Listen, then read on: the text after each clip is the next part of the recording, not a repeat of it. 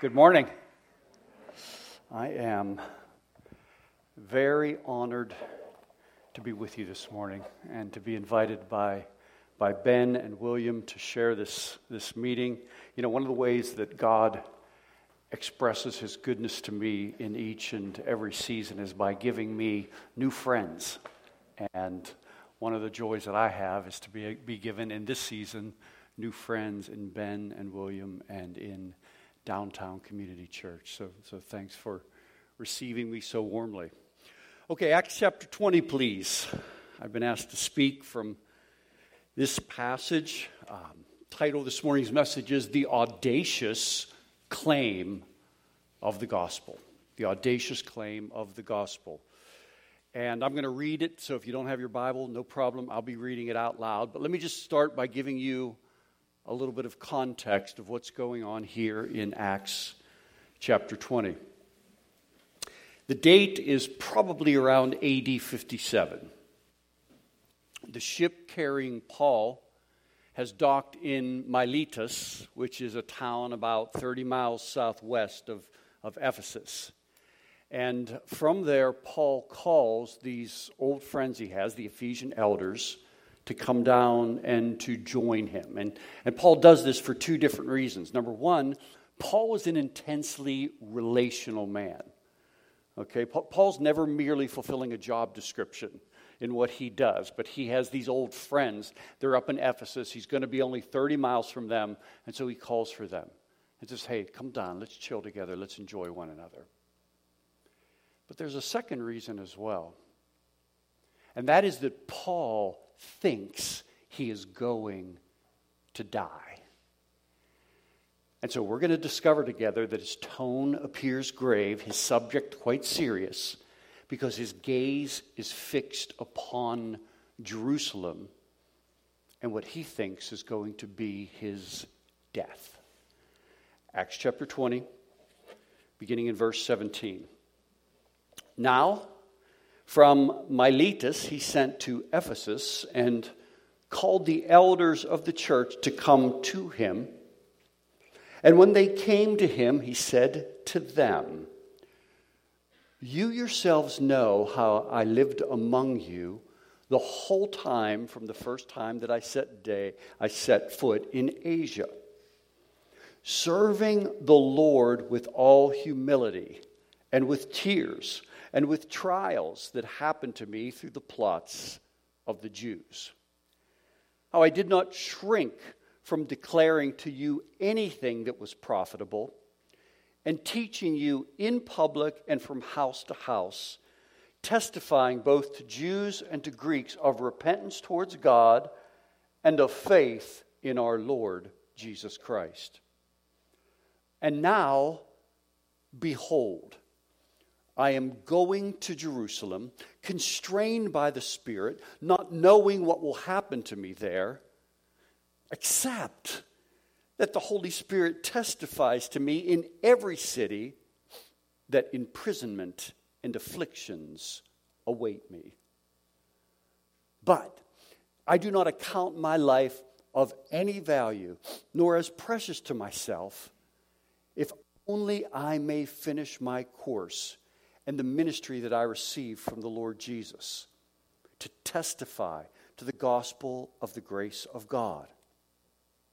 And now, behold, I know that none of you among whom I have gone about proclaiming the kingdom will see my face again." Let me just stop right there. Would you join me in praying and just asking for God's help this morning? Lord, I want to thank you for the opportunity to open your word.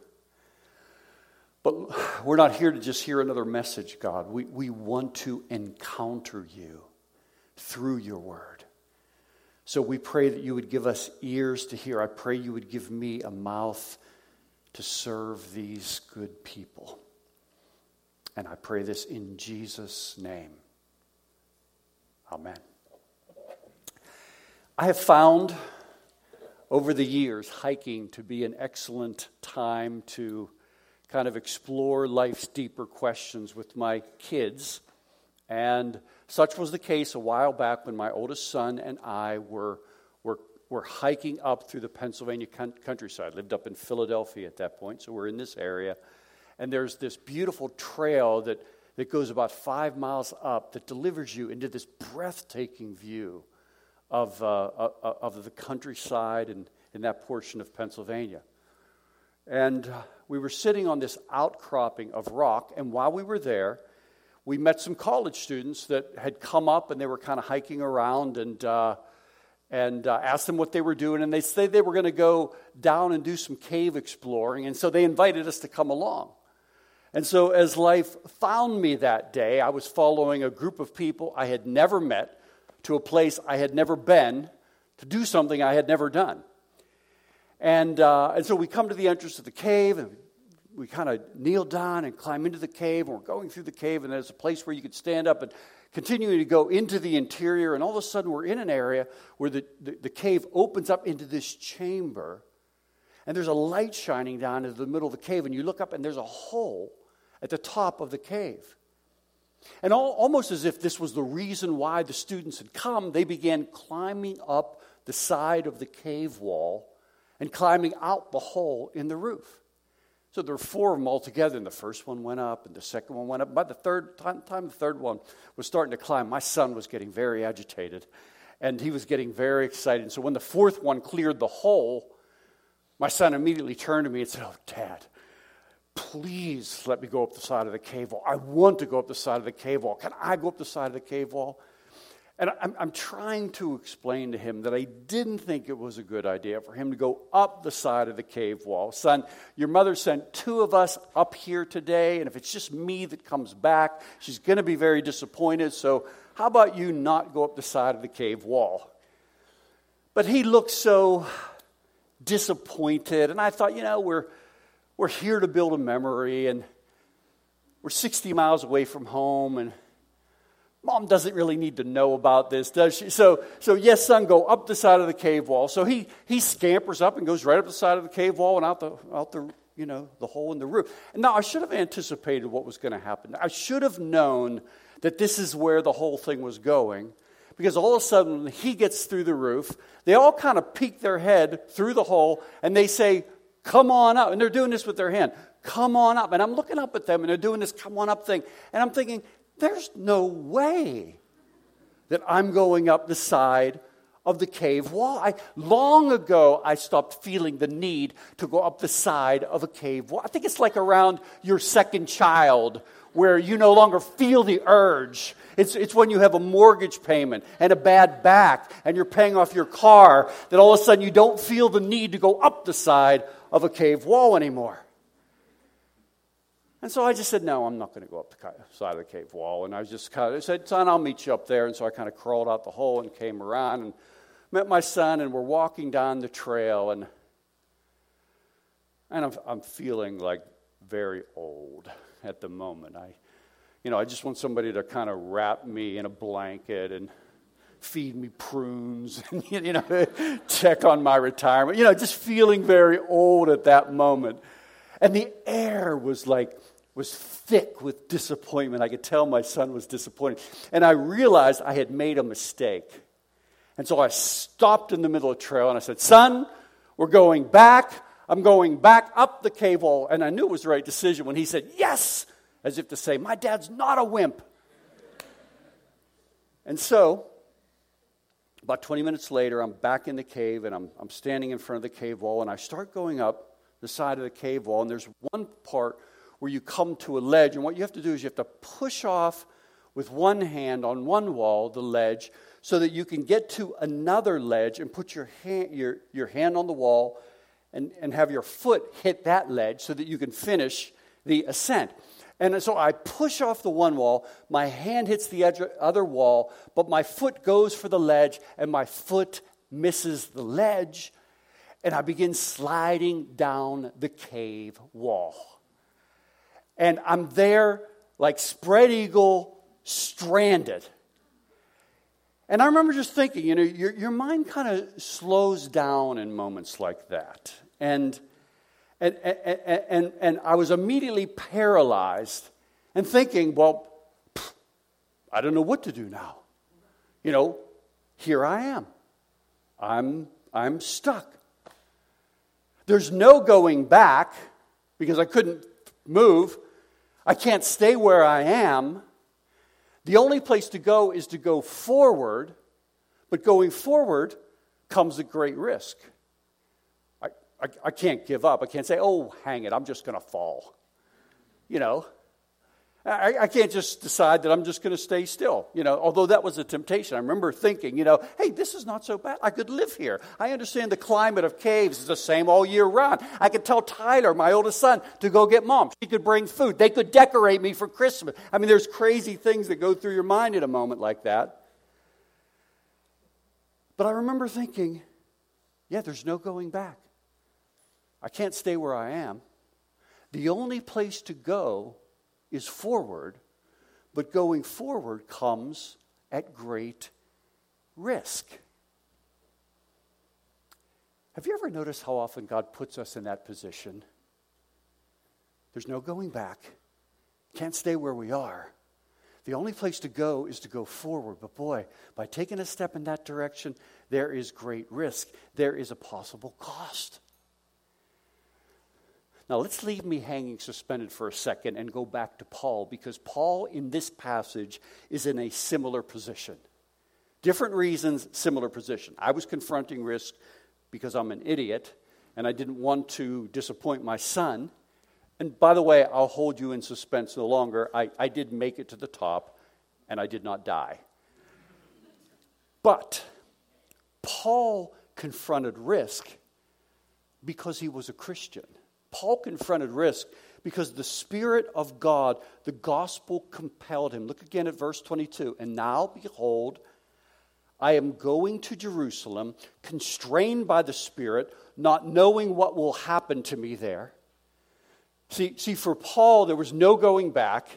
He couldn't stay where he was. The only place to go was to go forward. But going forward came at risk. The only certainty in Paul's life was the certainty of uncertainty. The only certainty in Paul's life was the certainty that to move forward, he would have to take risks. And what I want to share with you this morning is that the gospel of Jesus Christ imposes a similar experience of cost and risk upon all of us. In other words, it makes the same claim upon us as it made upon Paul back then. Now, as I say that, don't misunderstand. That doesn't mean that we're all called to travel like Paul, to suffer like Paul, to risk our life like Paul does.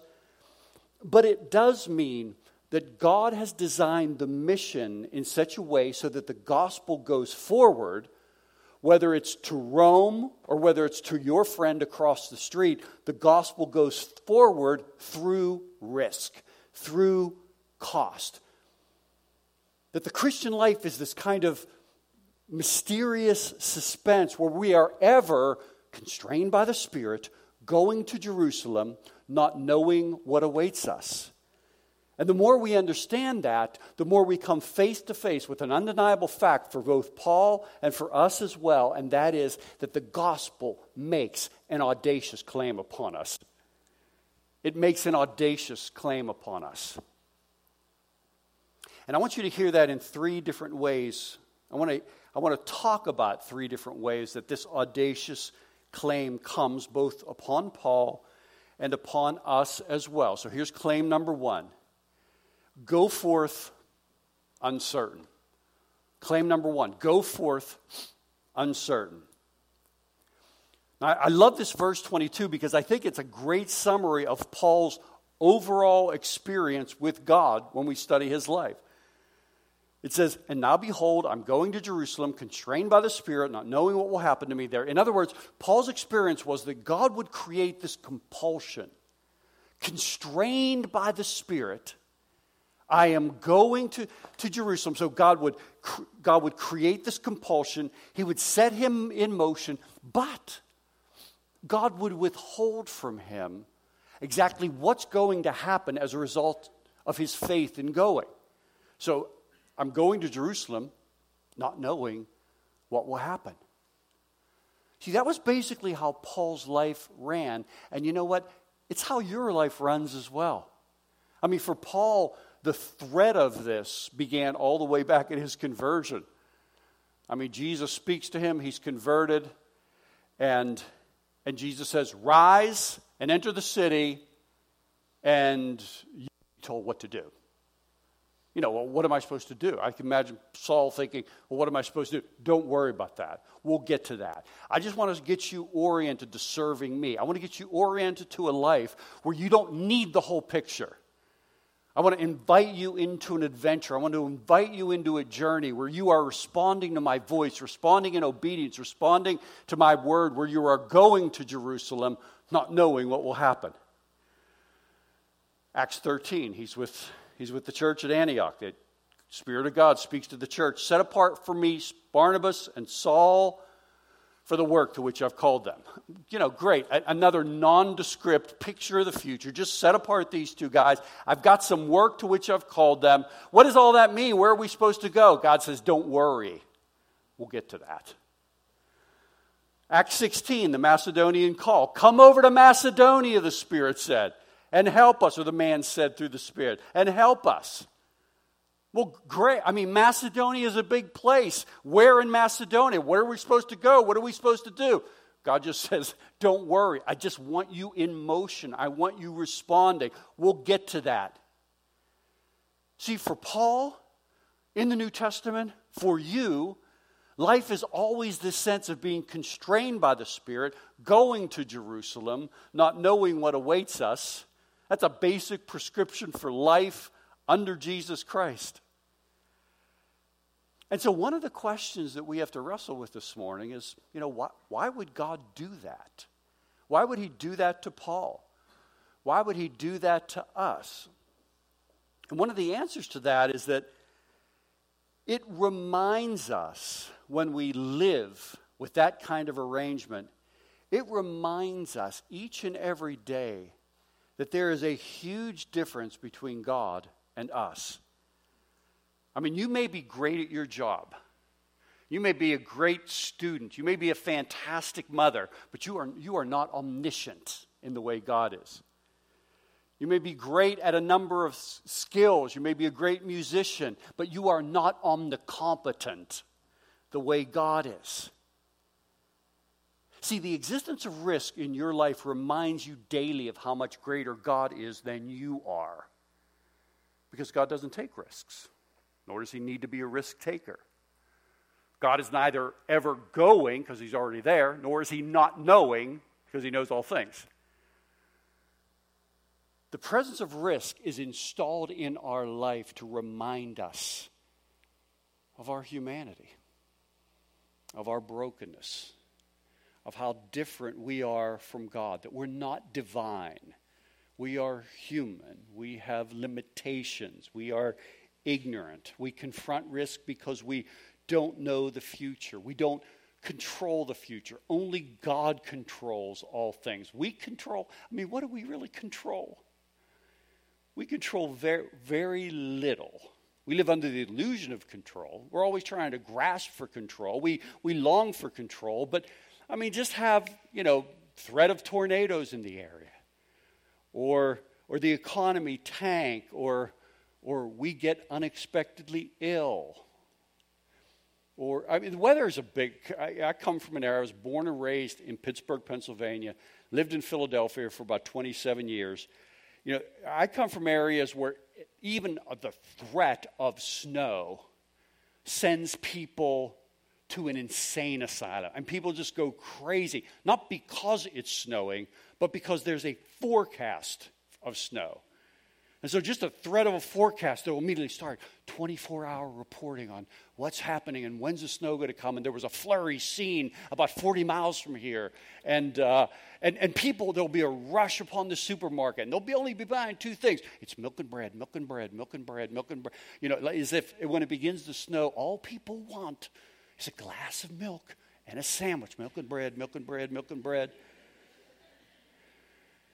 But the weather reminds us of how little control we really have. And risk exists because we can't control events. We don't know what's going to happen. In fact, the existence of risk in your life reasserts daily a problem that is uncovered all the way back in the gospel, which is that you're not strong, you are weak. We are not infinite, we are finite. We are not independent, we are dependent upon God. That we need Jesus Christ. We must trust God for everything. And who we really are is revealed when we confront the reality of this, what I'm calling the audacious claims of the gospel. Because if you're anything like me, this idea of going, not knowing, I mean, it's a prescription for anxiety for me. I mean, it drives me utterly crazy. Because it makes me release everything I have of what I think of my life should be. And what I'm trying to say to you this morning is that God delights putting us in that position of going to Jerusalem, constrained by the Spirit, not knowing what will happen. God delights putting us in that position because it positions us to exercise faith in Him. Because it reminds us to walk not by sight, not by feelings, but by faith. Because the reality is that risk, it causes us to experience God in entirely new ways. And God knows that. So God uses that. I mean, God thinks nothing of saying to Abram all the way back in the beginning of the Bible in Genesis 12, Abram, yes, God? Can I have your attention for a second? Let's roll with this plan. Leave your country, your people, and your father's household and go to the land I will show you. What are you talking about? No, let me just keep it simple, Abram. Leave your country, your people, and your father's household and go. Where? To the land where? I'll show it to you. When? We'll get to that. See, I mean, if you're anything like me, I'm like, wait a minute, Lord. I wasn't born yesterday. You show me the land. And then I'll let you know if I want to go. Because that land may be toxic. That land, there may be giants in that land. Maybe there's those people in that land. You know, Lord, how much I don't like relating to those people, whoever they may be. And God says, no, Dave, you don't understand. I want you going to Jerusalem, constrained by the Spirit, not knowing what will happen. Listen, I guarantee you, Abram's experience with God became far different the morning he walked out of there, away from all he knew. And I understand you're sitting there saying, Dave, that's crazy. It's absurd. It's irrational. It's audacious. I'm saying, that's my point. The gospel makes an audacious claim upon us. It says, go forth uncertain. Second point, second claim, prepare for difficulty. Prepare for difficulty. So verse 23 adds this like additional twist to the audacious claim. Paul says, except, so I'm going to Jerusalem, constrained by the Spirit, not knowing what will happen, except that the Holy Spirit testifies to me in every city that imprisonment and afflictions await me. So I guess, Paul wasn't completely ignorant. He at least knew this one thing, that imprisonment and afflictions awaited him. I mean, like if I'm Paul, I'm before God saying, Lord, can we at least make an arrangement here? Can I either have complete ignorance or can I have the game plan? But if you're going to let me in on a little something, does it need to be the fact that imprisonment and afflictions await me? It's kind of like Paul knew there was danger. He knew there was going to be some kind of injury up ahead. He had a sense for the ending.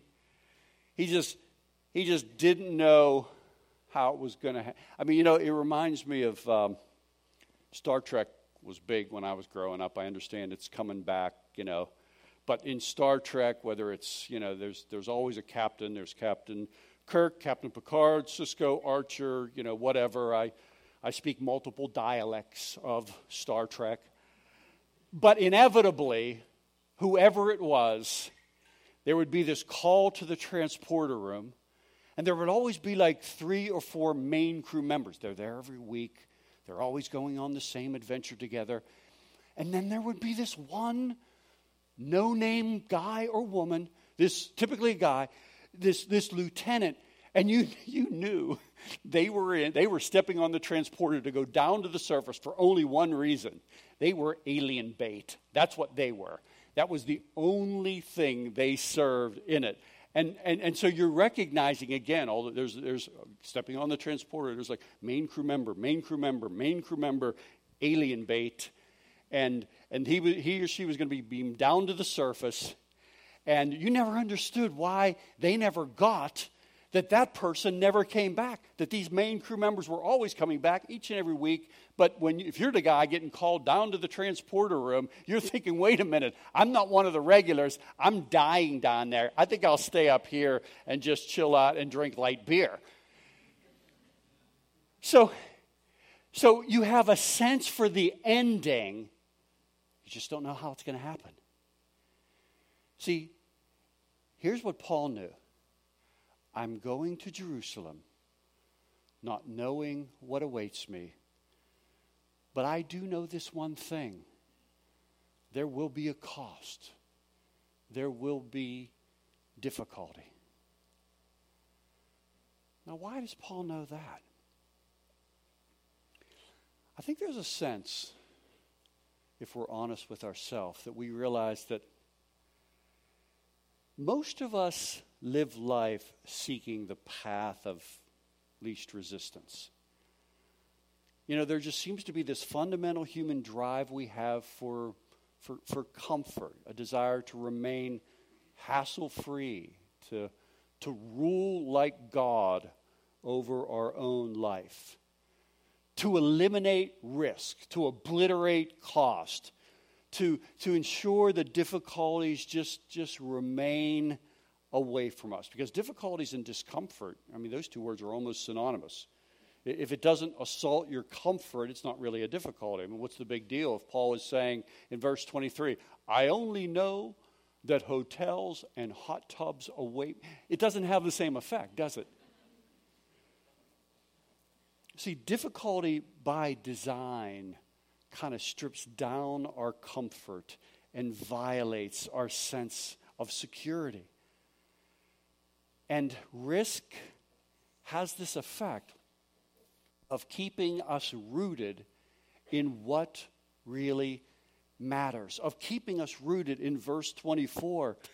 But we don't account our life of any value, nor as precious to ourselves. If only we can do this one thing, if only we can finish our course and the ministry we receive from the Lord Jesus to testify to the gospel. I was once in Zambia at this conference where the man hosting us had brought his family to the West. And his family spent several years there. He was going to seminary. And they came to love the United States. And graduation became something of a defining moment for the man because he began to wrestle with questions he never thought he would have to wrestle with. Questions like, why should I take the risk of uprooting my family, of going back to the poverty and the pestilence of the community that I came from, when if I stay here, I can have great health care, and I can have a good income, and I can have fast food and Starbucks and Domino's? And the answer became clear in this idea of verse 24 that I don't account my life of any value. I must testify to the gospel of the grace of God. That's what I'm called to do. In other words, it's because of the gospel that I have to go back. The gospel makes this audacious claim upon us. Now, I know we hear an illustration like that and we think, yes, Zambia. Yes, I'm ready to go. I'll sign up right now. I'm ready to board the jet and go to Zambia, go to Indonesia, go anywhere that I need to go out there way far away and die for the gospel. Yeah, but that's not really what God's asking most of us right now.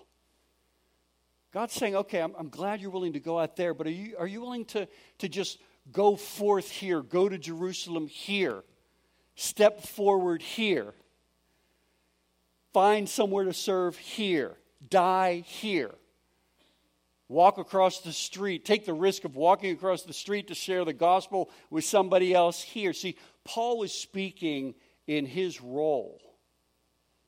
I guess the question that you and I have to wrestle with is, what is your Jerusalem this morning? You know, what is the thing within your role and in your life? What does a spirit-constrained risk look like for you right now? See, if there's a sense where you feel God stirring you, I want you to hear God's solution for you. And that is to accept that life is a kind of going to Jerusalem, constrained by the Spirit, not knowing what will happen. And that part of the reason it's like that is because it will attack these idols of comfort that we have, because nothing attacks those idols quicker than being led into an uncomfortable risk. And some of you are there right now. You know, you feel that. You feel compelled by the Spirit of God. You've sought counsel. You have prayed. And now you must move forward. And then there might be other people who are on the other side of that. Some of you need to be there right now. I mean, you're too comfortable. You know, last time you took a risk, nobody even knew who the Kardashians were. It's been that long. In other words, you're under-challenged. You're lethally bored. Here's the prescription. You need to get going to Jerusalem, constrained by the Spirit, not knowing what awaits. What is your Jerusalem this morning? Maybe it means giving to the poor in a new way.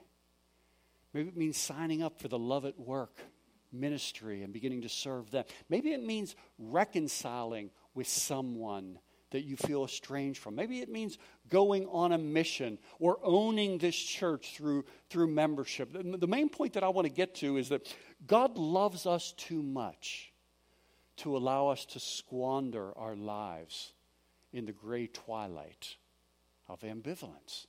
He loves us too much. And so he says, I'm going to create your world where you are going to Jerusalem, constrained by the Spirit, not knowing what awaits us. And that will help us, and this is the third point, and this is where I'm going to wrap up, that will help us to value the gospel above all. That's the third claim. Value the gospel above all. To value it above our life. Paul says, I don't account my life of any value, nor as precious. What I want to do is finish my course. I want to finish the ministry that I received. I want to testify to the gospel of Jesus Christ. Paul valued the gospel above his life. Paul valued the gospel above his relationship. Paul valued the gospel even above the fruit that he might experience from the obedience that he showed to God. Now, let me explain what I mean by this, and we're wrapping up on this. Because I realize this is a strange one, because we all long for fruit. We evangelize. We exercise leadership. We reach out to other people. We try to build relationships. But what I'm trying to say is that Paul didn't hold God hostage to a certain kind of fruit, that we would only believe in God and we would only follow God if he delivered this kind of fruit in our life. Paul just simply sought to be faithful to testify to the gospel of Jesus Christ.